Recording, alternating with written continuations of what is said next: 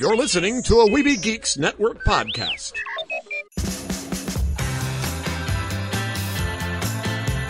Tonight we are officially kicking off the holidays of the Disneyland Resort right here at It's a Small World Holiday. Joining us this year to help out is the Southern California Children's Chorus.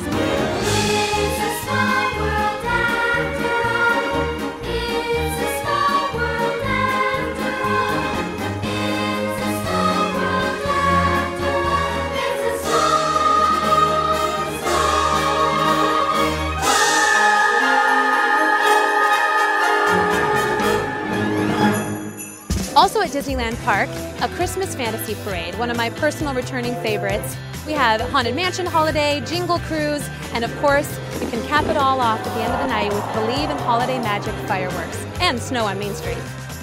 Over at Disney California Adventure Park, Stephen Davison, the creator of World of Color, will introduce the brand new holiday World of Color called World of Color Season of Light.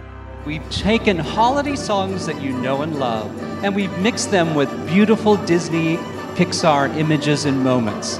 And what happens when you do that, as you'll see tonight, it really is a magical treat. In addition to World of Color, Season of Light, we have a brand new Festival of Holidays with music, dance, food, drinks, crafts, all inspired by diverse cultural holiday traditions. We also have the very first Disney princess inspired by Latin American cultures, Princess Elena of Avalor. And we're bringing back Disney Viva Navidad, all of the beautiful holiday decorations, and of course, a chance to meet Santa.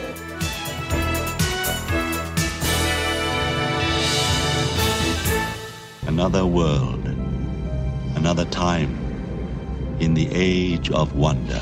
There was once a dream. You could only whisper it. Anything more than a whisper, and it would vanish. A battle between good and evil. You don't know the power of the dark side. Where shall I find a new adversary so close to my own level?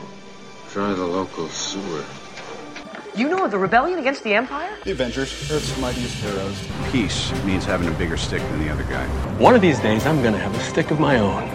I'm Groot. Welcome to the Neverland Podcast. The podcast for lovers of Disney, Pixar, Marvel, and Star Wars. I'm glad you're here to tell us these things. Please welcome your host, Jeremy. I thought he'd be taller. Yeah, I can fly. All it takes is faith and trust. Well, if it isn't the Star-Spangled Man with a plan, what is your plan today? Up to Neverland!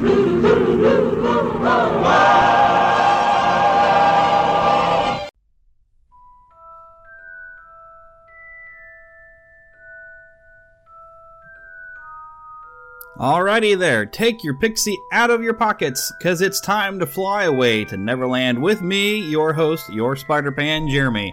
We have some fun to have today, which I bet you're looking for some fun. We're getting into the holidays, it's the season of fun, right?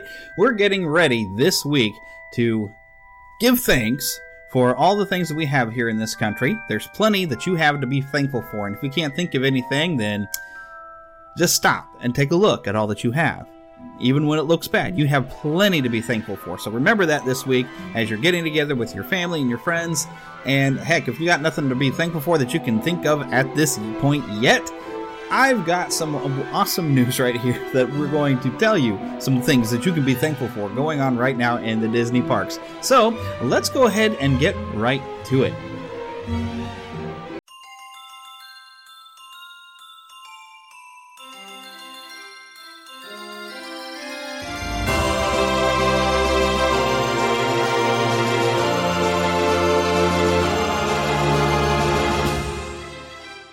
Spanning the Disney and geek universe to bring you the best in comics, toys, movies, and entertainment. This is news from around Neverland.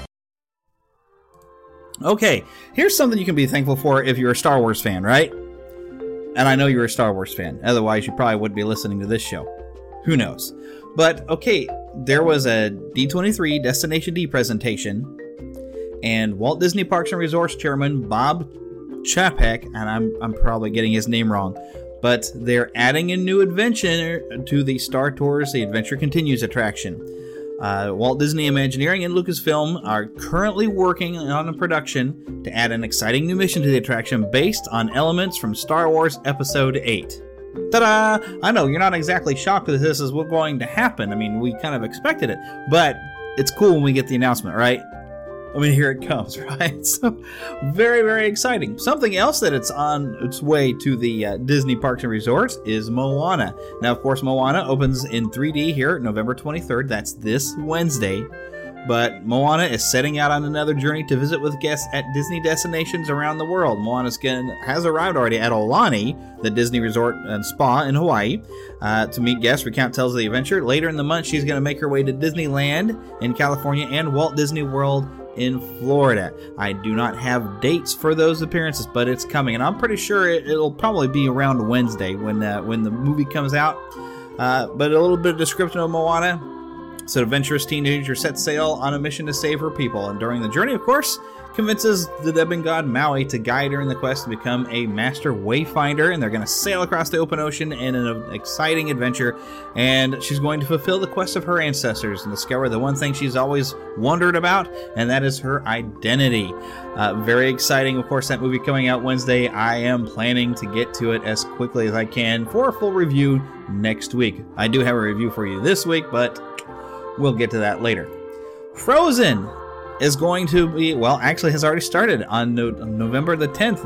They've set their first voyage out there. I believe it's the Disney Dream. I saw on the Disney Cruise Lines there is a Frozen musical spectacular going on in the Walt Disney Theater on the Disney Wonder. Yes. This, of course, will be a delight for all of you Frozen fans. Some of us are really kind of tired of it, but you know what? I bet it'll be a very good show. I'm sure they've put a lot of effort into it. It's a 977-seat theater there, so everybody on the cruise should be able to squeeze in there, right? At some point to go and see it. There's going to be some ensemble pieces. There's going to be plenty of songs. You're going to sing along, or you're going to skip the whole thing. Production features some popular music and lyrics from, of course, Kristen Anderson Lopez and Robert Lopez. And, of course, has been adapted from the screenplay by four-time Tony Award nominee Chad Bigulin, known who's also did Aladdin, adapted that for Broadway. So this might be very similar to what you're seeing currently over in Disney's California Adventure. I don't know, but if you happen to go on that cruise and you see the show and you want to tell us about it, feel free to drop us a line. Alrighty, now we got some news about Pandora. You know, the Avatar world that's coming into Disney's Animal Kingdom. Yeah, I know you were really on edge of your seat waiting for this, weren't you? It's probably going to be cool. I didn't even see the movie. I'm not that concerned. But we do have an opening date, sort of. It's summer of 2017. Kind of generic there. Could be any point during the summer. I guess it all depends when they feel like they have everything ready.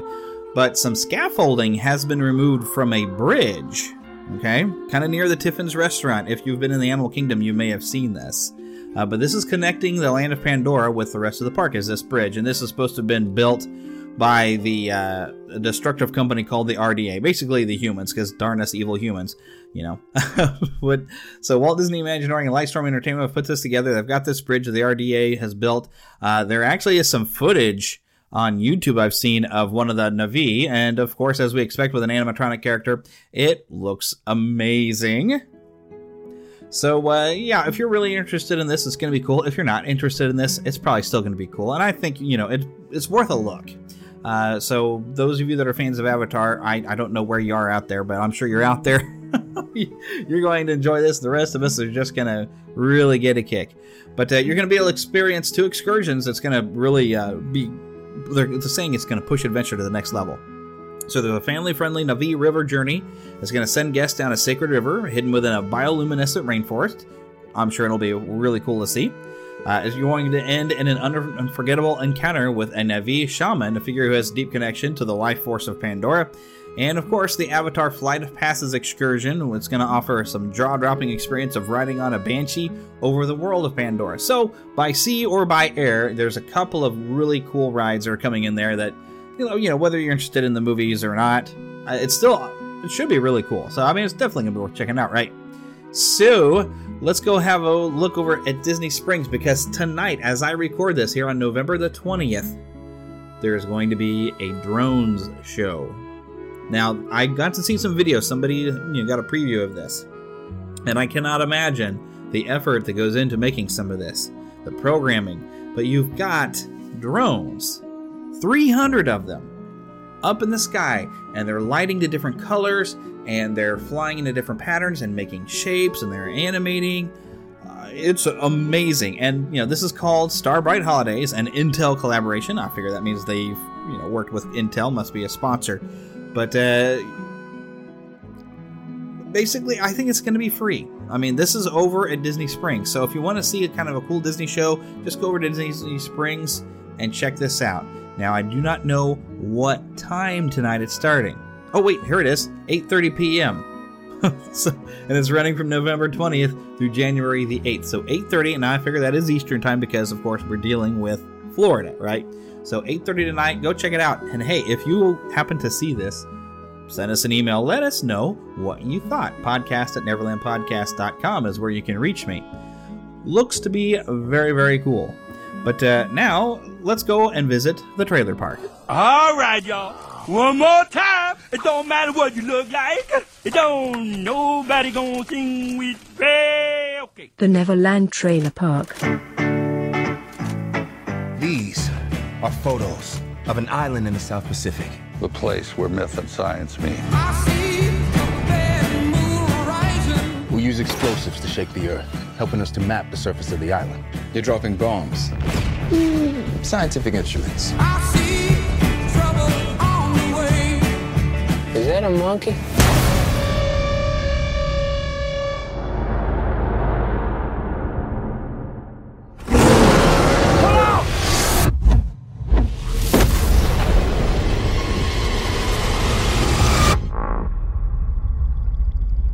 Magnificent. You knew that thing was out here? I'm sorry for your men, Colonel. But if you want to make their sacrifice worthwhile, hit us home with proof. Monsters exist.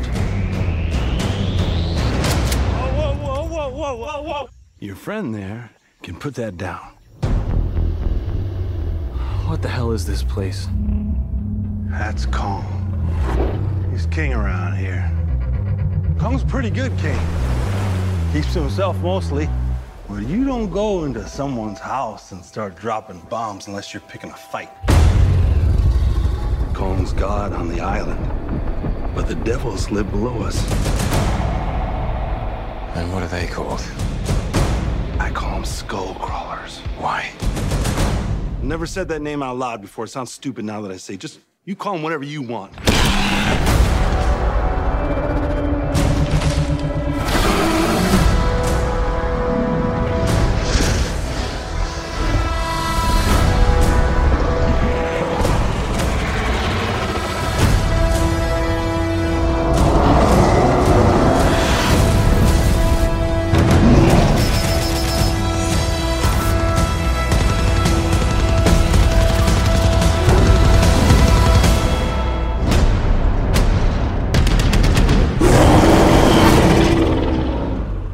A good group of boys. We're all gonna die together out here. You shouldn't have come here. All right, so Kong, Skull Island. This appears to be a prequel to the, very legendary film King Kong, which has been remade I don't even know how many times. At least 3 other times. But this, of course, features Tom Hiddleston. My goodness, and a lot of different casts, and I think a lot of people are just going to see it for Tom Hiddleston. I also recognize the actor who is known as the voice of Ralph, which his name just completely went right out of my mind right now. But this looks cool. I mean, Samuel L. Jackson, just a lot of different characters. Of course, it's a King Kong movie, so it's something special, and they know it's going to be a blockbuster, so I'm sure a lot of different actors would be interested in playing a part in this. Looks amazing. This is an island of monsters where Kong reigns supreme as king. And they have some really cool shots of just a look of this giant gorilla as he looks upon his enemies, which are some humans that are dropping bombs that are really... They're doing seismic research, apparently. But they unleash some sort of monster that has been buried underneath the ground. And I'm saying this is going to be a great monster flick. This looks like a lot of fun. This is the first I've seen of this film. Apparently, there was a little bit of a teaser at the San Diego Comic-Con. But this is the first trailer that I've seen, and I am interested in this. This looks fun. This will be coming out later, well, pretty early next year. I believe this is going to be around spring. So we'll be looking forward to this, and we'll check it out.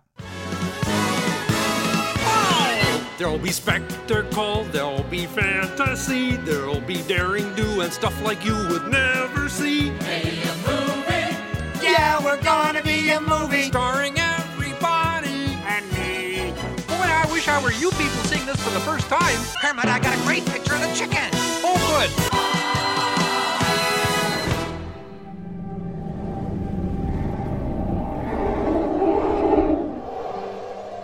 You've known for 24 hours that an unregistered wizard set magical beasts loose in New York? Yes. Where is this man?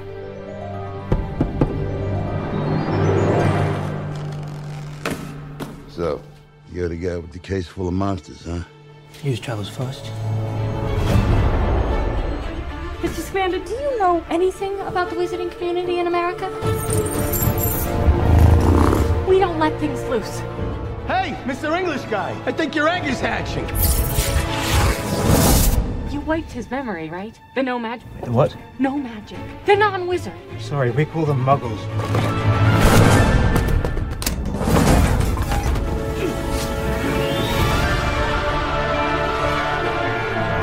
I don't think I'm dreaming. Give it away. I ain't got the brains to make this up. Something is stalking our city. Wreaking destruction, and then disappearing without a trace. Witches live among us. We've lived in the shadows for too long. I ask all of you, who does this protect? Us or them? Danger. He senses danger. This is related to Grindelwald's attacks in Europe. This could mean war. We got a plan, right, guys? They need our help.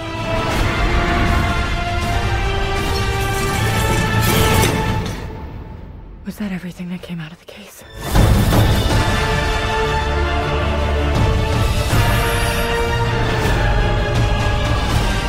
I won't let another one die. I refuse to bow down any longer.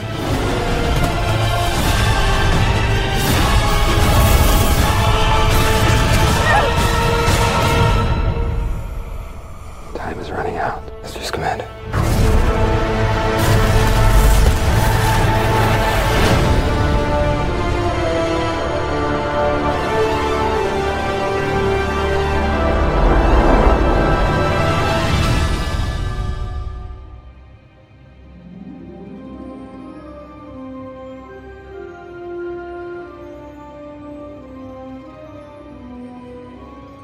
Alrighty, so Fantastic Beasts and Where to Find Them, a prequel to the Harry Potter series.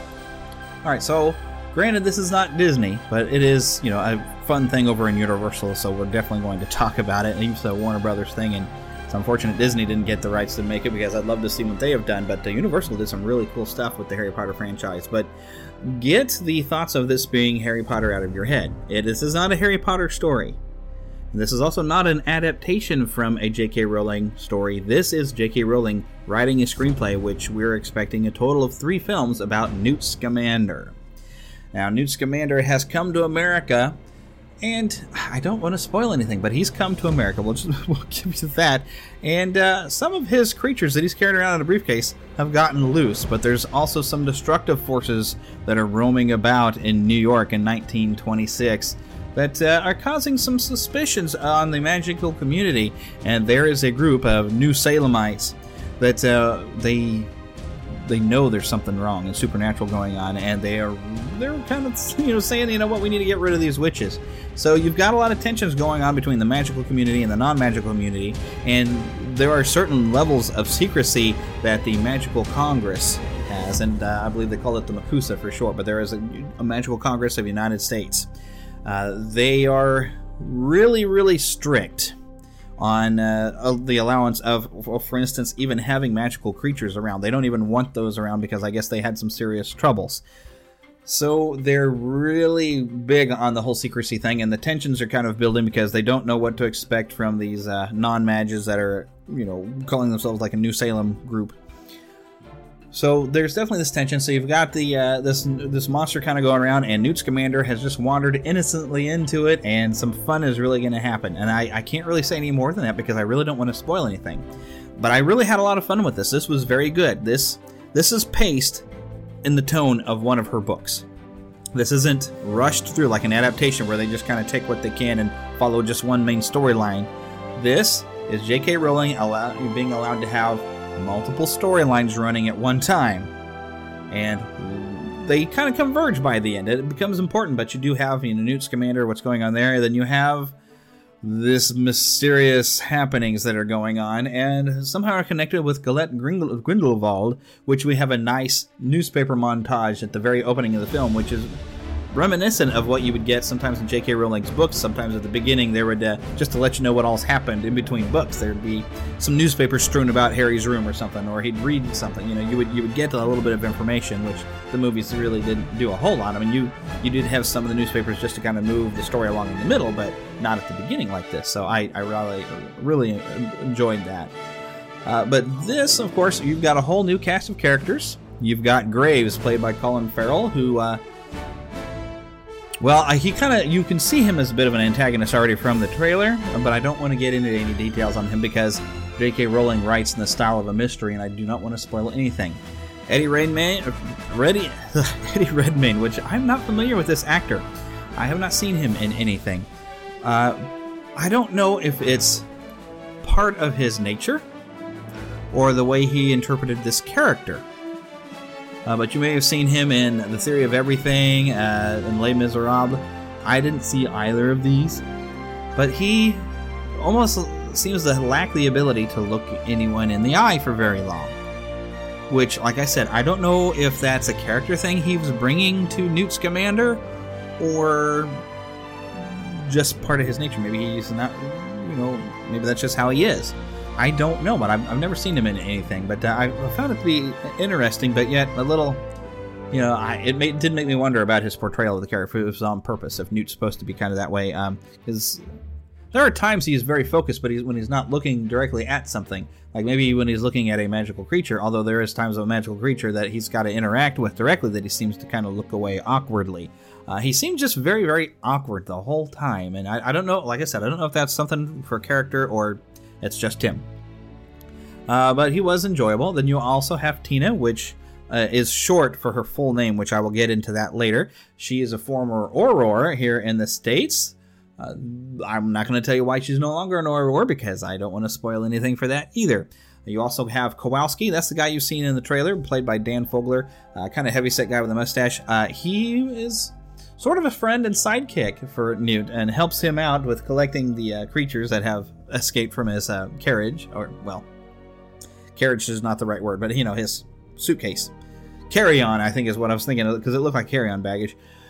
And I'm being very, very careful to not spoil anything for you, but there was kind of we saw that coming, suitcase swap that happens, which you're going to see coming, so I don't feel that this is really a spoiler. A little bit predictable. You kind of get the idea that this is going to happen when you see that they both have a similar looking case with them. You also have an interesting character, Credence Barebone, played by Ezra Miller. He looked familiar. I didn't really place where he was, but this is an interesting character. He's very, very quiet. He is the son of the woman that I didn't really catch the name of, that she's kind of the one in charge of the Salem group, and you kind of get to see that she really has mistreated him, and she does have a group of children that she uses for her own means, and you kind of get the idea that she's kind of oppressive over them, like they're a bunch of orphans, and she's the, if you saw the original movie Annie, and the musical of Annie, Carol Burnett's character in the original movie, she's kind of like that, Miss Hannigan. She really comes across a lot as Miss Hannigan. But those are your basic characters. There's a few other, odds and ends and stuff, but I actually found this movie to be really fun. I really enjoyed it. I liked getting back to J.K. Rowling's pacing and development of story. And it's a wonder to behold. There's a lot of really fun creatures to see. I do, however, have a couple of questionable complaints, but to say anything here would spoil anything. Okay, so I can't tell you, but there are a couple of things at the end that if you're thinking, you might say, wait a minute. Now, if you will wait till the end of the podcast, I mean the bitter end, I will talk about those. Let's take a ride at a Disney park. Let's take a ride right now. Oh, oh. Over here. All right, say observatory. On 3. 1, 2, 3.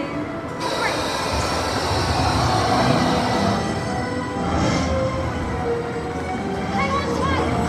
Mom and Harry are being outside. Hermione did it. They're flying. Keep up, Ron. We're on our way. We'll meet you outside. Sorry about that. Those stations can be a bit dodgy. But we haven't lost anyone yet. Not this week, anyway. Hey, you lot! Haven't seen a dragon, have you? Right, come on. We'll give over some Quidditch bits.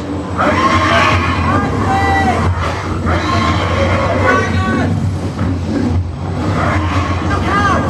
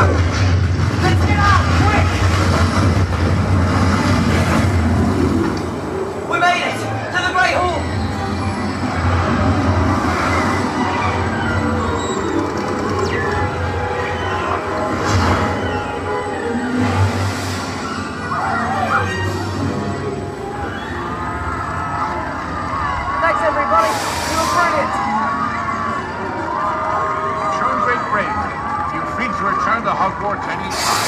Now, tuck your elbows in.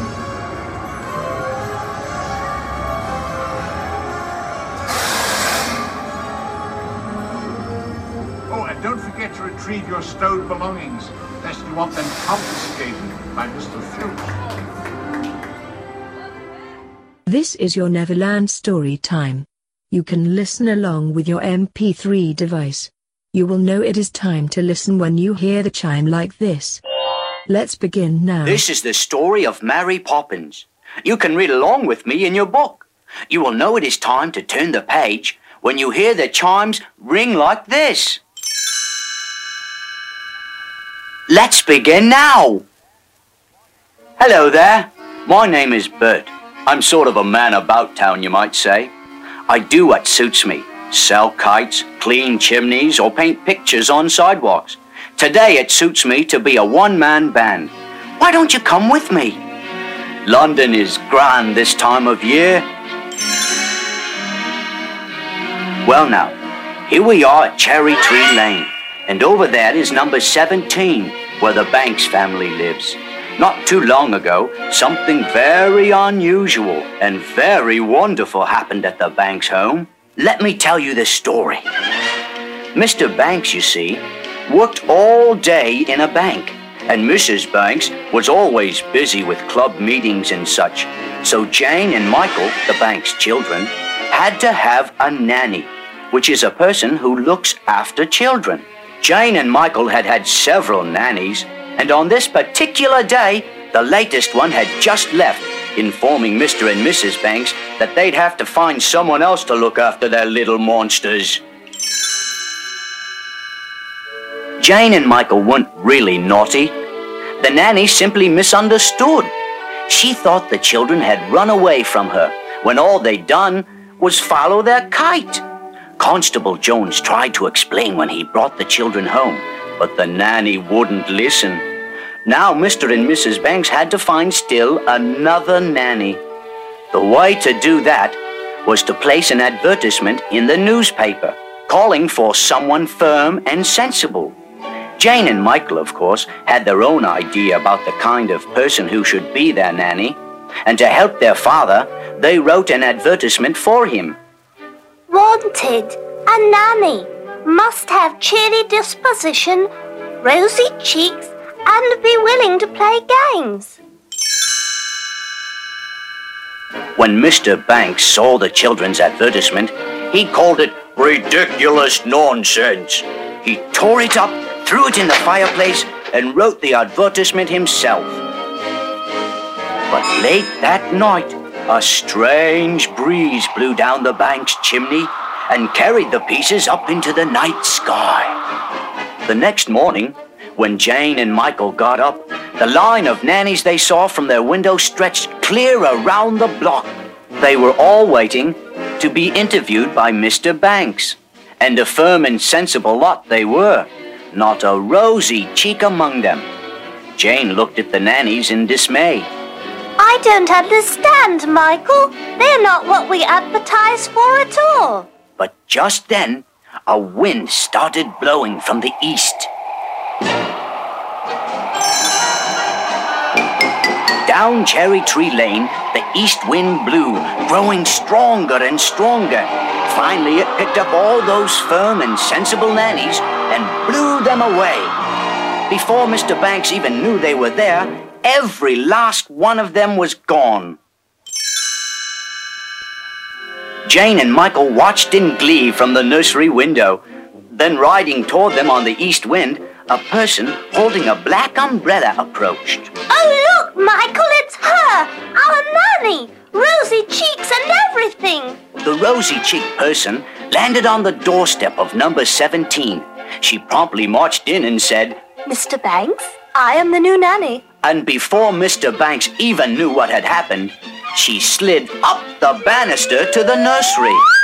My name is Mary Poppins, she said, taking off her coat and hat. Come along, children. We'll begin with a game called Let's Tidy Up the Nursery. Jane didn't like the sound of that. Are you sure it's a game, Mary Poppins? That depends on your point of view. You see, in every job that must be done, there is an element of fun. You find the fun and snap, the job's a game. Just a spoonful of sugar helps the medicine go down. The medicine go down, medicine go down. Just a spoonful of sugar helps the medicine go down in the most delightful way. In every every job that must be done, there is an element of fun. You find the fun and snap, the job's a game. And every task you undertake becomes a piece of cake, a lark, a spree. It's very clear to see that the Mary Poppins snapped her fingers, and sure enough, Let's Tidy Up the Nursery became a magical game. Toys put themselves away, beds made themselves, clothes hung themselves up, and soon the nursery was neat as a pin. The children were delighted. Mary Poppins, you're wonderful! Of course. And now you must get some sleep. Tomorrow we'll have an outing in the park. The next day, it suited me to be a sidewalk artist, and I was drawing pictures in chalk when I looked up and saw Mary Poppins and the children. You're lucky children indeed. When you're with Mary Poppins, magic just seems to happen. How about a bit of magic right now, Mary Poppins? No one's looking. Well, if we must, we must. Now line up and jump.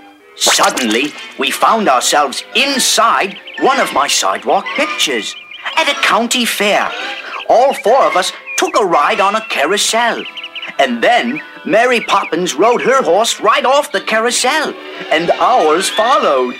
We joined a fox hunt and entered a horse race. Oh, we had a jolly time.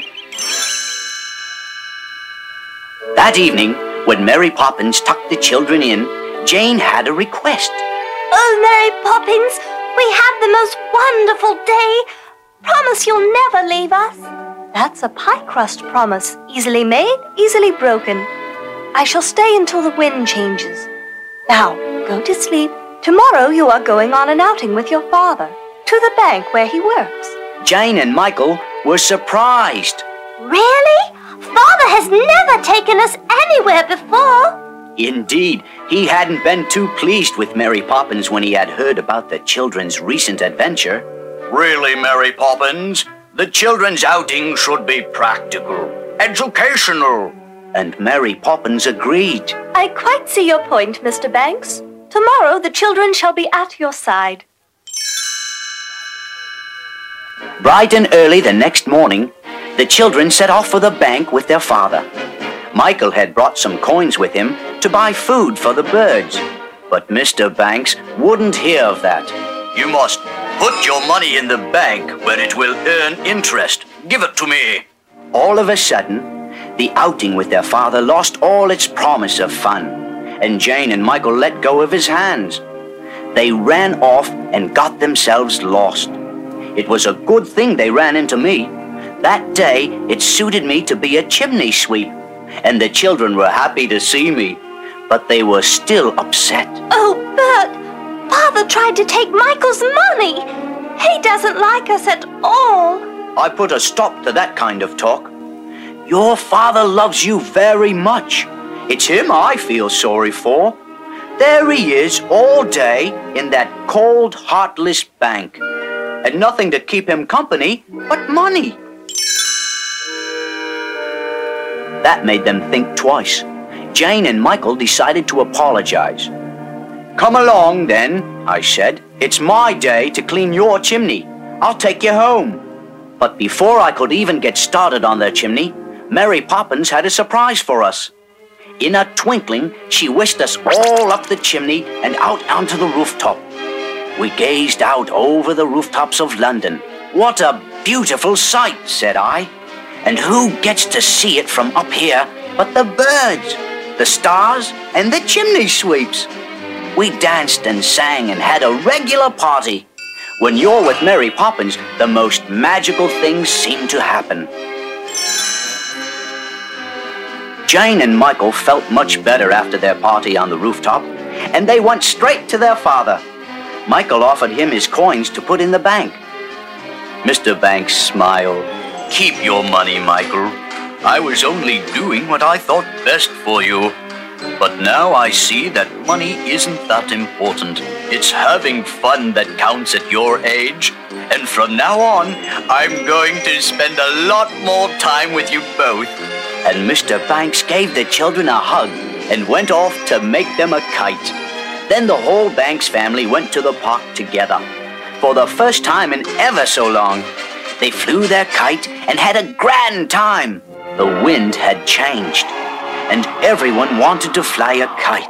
I was the only one who noticed Mary Poppins sailing away on the west wind. Goodbye, Mary Poppins, I waved. Don't stay away too long.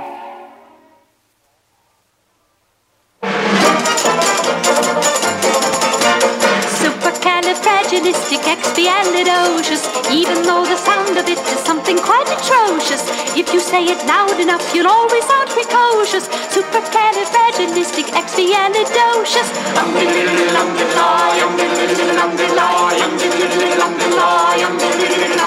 Because I was afraid to speak when I was just a lad. Me father gave me nose a tweak and told me I was bad.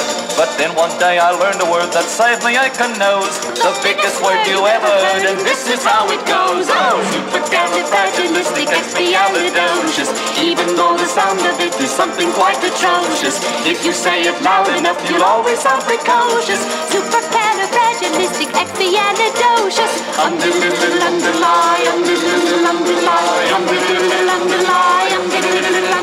He traveled all around the world, and everywhere he went, he'd use his word and all would say, there goes a clever gent. When dukes and maharajas pass the time of day with me, I say me special word and then they ask me out to tea. Supercalifragilisticexpialidocious. Even though the sound of it is something quite atrocious, if you say it loud enough, you'll always sound precocious. Supercalifragilisticexpialidocious. To Disney and beyond. Alrighty, I wanted to get into a little bit about some of the fun of the Harry Potter series, and namely, this book here, Fantastic Beasts and Where to Find Them, that is quote-unquote written by Newt Scamander. This is one of the textbooks there at Hogwarts, and we're learning about Newt Scamander, basically, as he's going into writing the books, and the film actually talks about why he decides to write the book.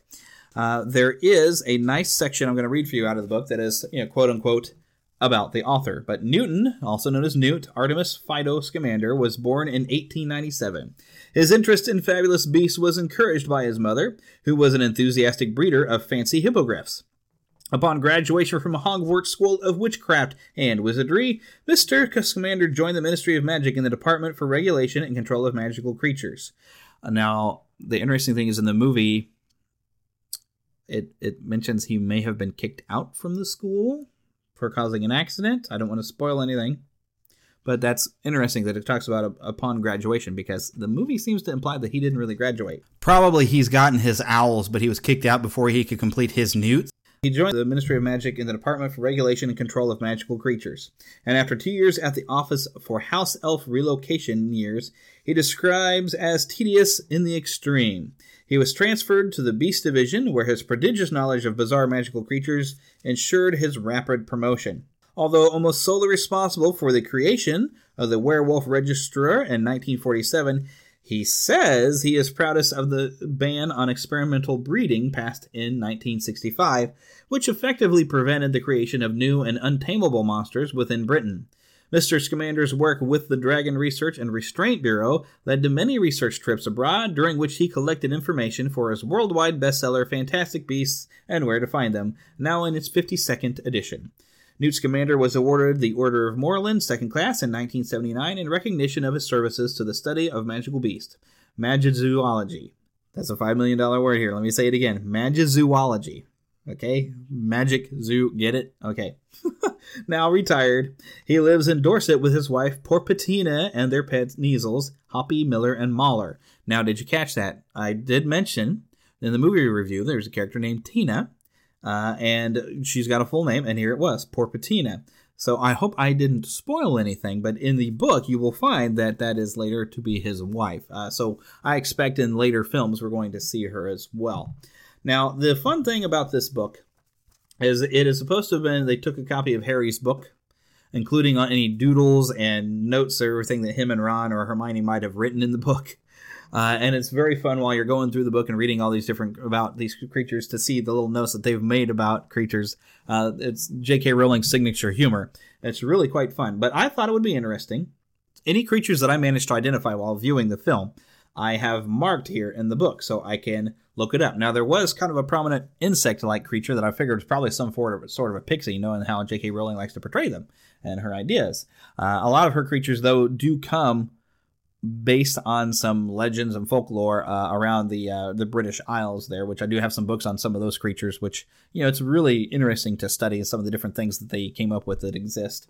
But let me go through some of these creatures that you will find in the movie, and I'm going to read these to you. And this, for of course, a bowtruckle. People who have read the books will be familiar with bowtruckles. If you've only seen the movies, you're not going to be familiar with it until you watch this film, or perhaps you read this book. This book is available in a 3-book set.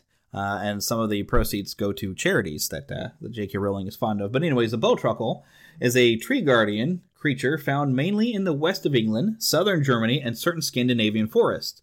It is immensely difficult to spot, being small, maximum 8 inches in height, and apparently made of bark and twigs with 2 small brown eyes. The bowtruckle, which eats insects, is a peaceable and intensely shy creature, but if the tree in which it lives is threatened, it has been known to leap down upon the woodcutter or tree surgeon, attempting to harm its home and gouge at their eyes with its long, sharp fingers. An offering of woodlice will placate the bowtruckle long enough to let a witch or wizard remove wandwood from its tree. So it looks like they mainly go after magical trees and make their homes in them. And there is a prominent bowtruckle in the film, which was an adorable little character, and you're really going to enjoy it. I'm expecting there's going to be some toys of some of these magical creatures in stores. I haven't seen any yet, but I can't imagine them not having toys out at this time. Okay, a demiguise. The demiguise is found in the Far East, though only with great difficulty, for this beast is able to make itself invisible when threatened, and can be seen only by wizards skilled in its capture. The demiguise is a peaceful, herbivorous beast, something like a graceful ape in appearance, with large black doleful eyes, more often than not hidden by its hair. The whole body is covered in long, fine, silky, silvery hair. Demiguise pelts are highly valued, as the hair may be spun into invisibility cloaks. And yes, there's a very prominent demiguise that you're going to see in the film.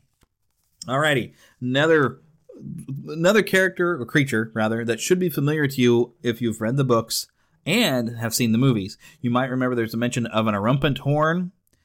Xenophilius Lovegood. You remember Luna Lovegood's father had a horn that he thought was like a crumplehorn snorkack horn, but it's actually an erumpent horn, and which Hermione uses to explode things, all right, so they can escape.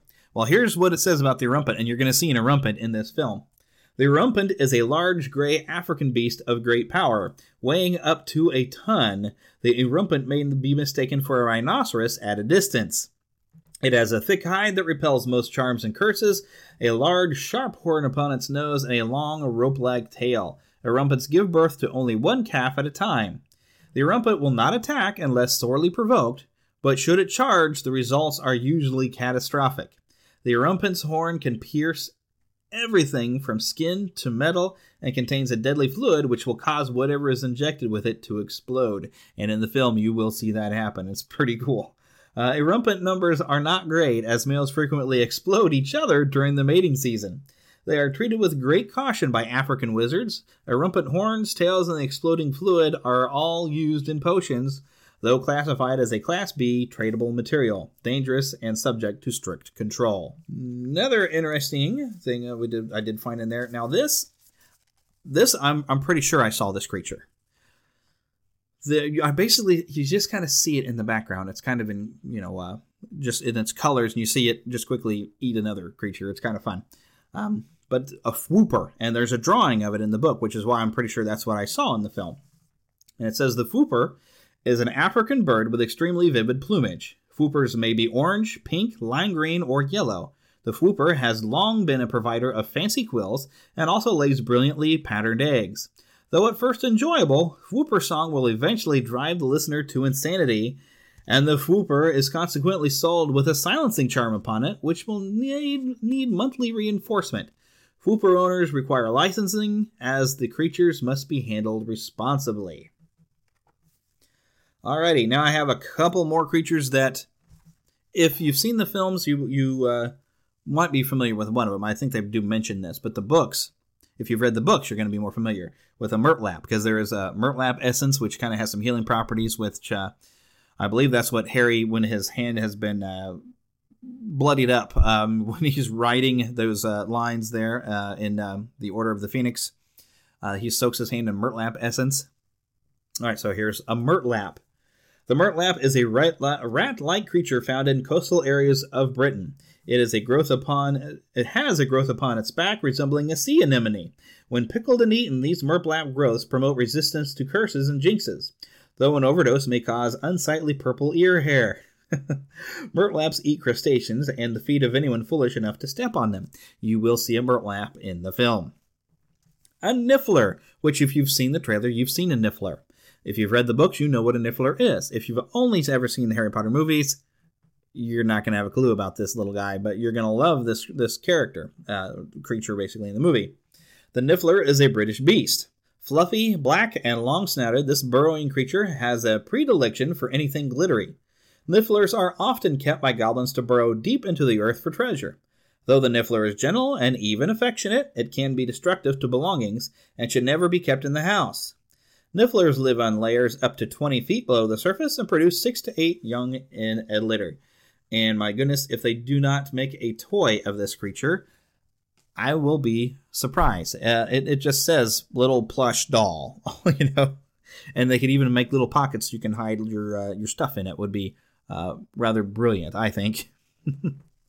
All right, but those are some of the creatures you're going to find in the movie. There are some creatures that were not mentioned here in the textbook, you know, as we were calling it, a textbook.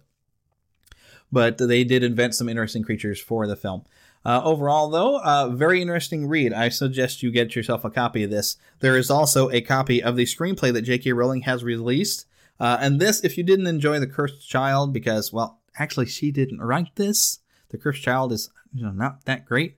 But I'm sure this screenplay will be a fun read because it is actually penned by J.K. Rowling. Although, as I did say, I do have a couple of problems, and, you know, perhaps some of these problems are solved in the screenplay. I'm going to pick that up, I think, myself. I'd like to read it, because it is definitely in more of her style. Thank you for listening to the Neverland Podcast. We invite you back next week for more fun and adventure. Until then, remember to keep a pixie in your pocket. It's that young at heart, positive attitude that you can share with others. And remember to visit our website at neverlandpodcast.com. There you can find links to our news page, our shop, our contact page, where you can easily send an email to podcast@neverlandpodcast.com. You can also find our Neverlanders page, where you can find out how to become an official Lost Boy or Pixie, because girls are too clever to get lost. Become a real Neverlander. Please feel free to leave us a voicemail at 816-226-6492. And be sure to follow us on Twitter at NeverlandPcast. And like our Neverland Podcast fan page on Facebook. We also have a group on Facebook for you to join. We also appreciate your support to keep the Neverland Podcast up and running. Visit patreon.com/NeverlandPodcast to donate to keeping the pixie dust alive. Copyright content featured on the Neverland Podcast is copyright of their respective creators and used under fair use license. All original content is copyright of Blue Band Productions, and a very special thanks to Yeehaw Bob Jackson at yeehawbob.com for our new ending music. God bless! Yeah! Hello, everybody. This is Yeehaw Bob Jackson. Neverland Podcast, we love you. Neverland Podcast, we love you. Neverland Podcast, it's true. Neverland Podcast, we love you. Yeah! All right, now I promised you here at the end of the show that I was going to talk about some spoilers from the film of things that I really did not like. Alrighty, so hopefully you've seen the film so you know what I'm talking about. There is a certain venom that is seeded into a cloud to cause a rain that will cause anyone who gets into the rain to forget. And I guess it's got to go back far enough, you know, to where they forget all the amazing things that they have all witnessed. We see a bunch of wizards go out into the streets and repair the damage to the buildings in this rain. Are they forgetting all about it themselves as they repair it? Because there's nothing to protect them from this rain. So then I started to think, well, maybe, just maybe, it doesn't affect wizards, only the non-mage or muggles, whatever you want to call them. because we do see Kowalski go out into the rain and forget, although he bears like a little bit of memory still in there. We do see Queenie go out into the rain, but she conjures an umbrella for herself. She protects herself from the rain, which to me says that there is a risk that she could forget as well. So I still don't know what protected those wizards. I didn't see them do anything with their wands to protect themselves. They're using their wands to repair the damages. What in the world? Were they just like, hey, you're going to forget all this stuff, but can you go out there and repair this stuff, and then you won't remember why you're repairing things? Is that what this conversation must have been like? Also, another thing I kind of had a problem with was you see Kowalski gets a case, and then he gets a little note that says, all right, well, in here you're going to find some eggshells from these certain creatures, and I guess the eggshells are going to be valuable. To whom? Other wizards? Now, we get a kind of look. It looks like on the inside of the eggshells, kind of a silver in color, so I guess there'd be some silver. But how in the world is he going to take this as collateral for a loan into a bank and then not wonder where in the world did these eggs come from? What did you say these? What was the name of the creature on this note? What? So when the whole theme of this film is about the secrecy of the worlds, isn't this breaking the secrecy right there? Because aren't they going to start to wonder, what are these creatures? I've never heard of these. Where do these eggs really come from? Is this really silver? What? Another thing that really kind of bothered me was, how long has Grindelwald been disguised as Graves? Now, we do see Ron able to, in the books and in the film, you're able to do some disguising to your physical appearance. You can kind of alter your form, which I'm sure he did it by way of magic and not through Polyjuice Potion. Wouldn't the Congress of Magic, or the Magical Congress of the United States, have some sort of method to notice he's got a charm constantly on him? How long has he been able to be around and in a magical disguise and no one noticed that he's got this charm or whatever on him? Wouldn't they have some sort of security measures at some point when you step into the building that would notice this?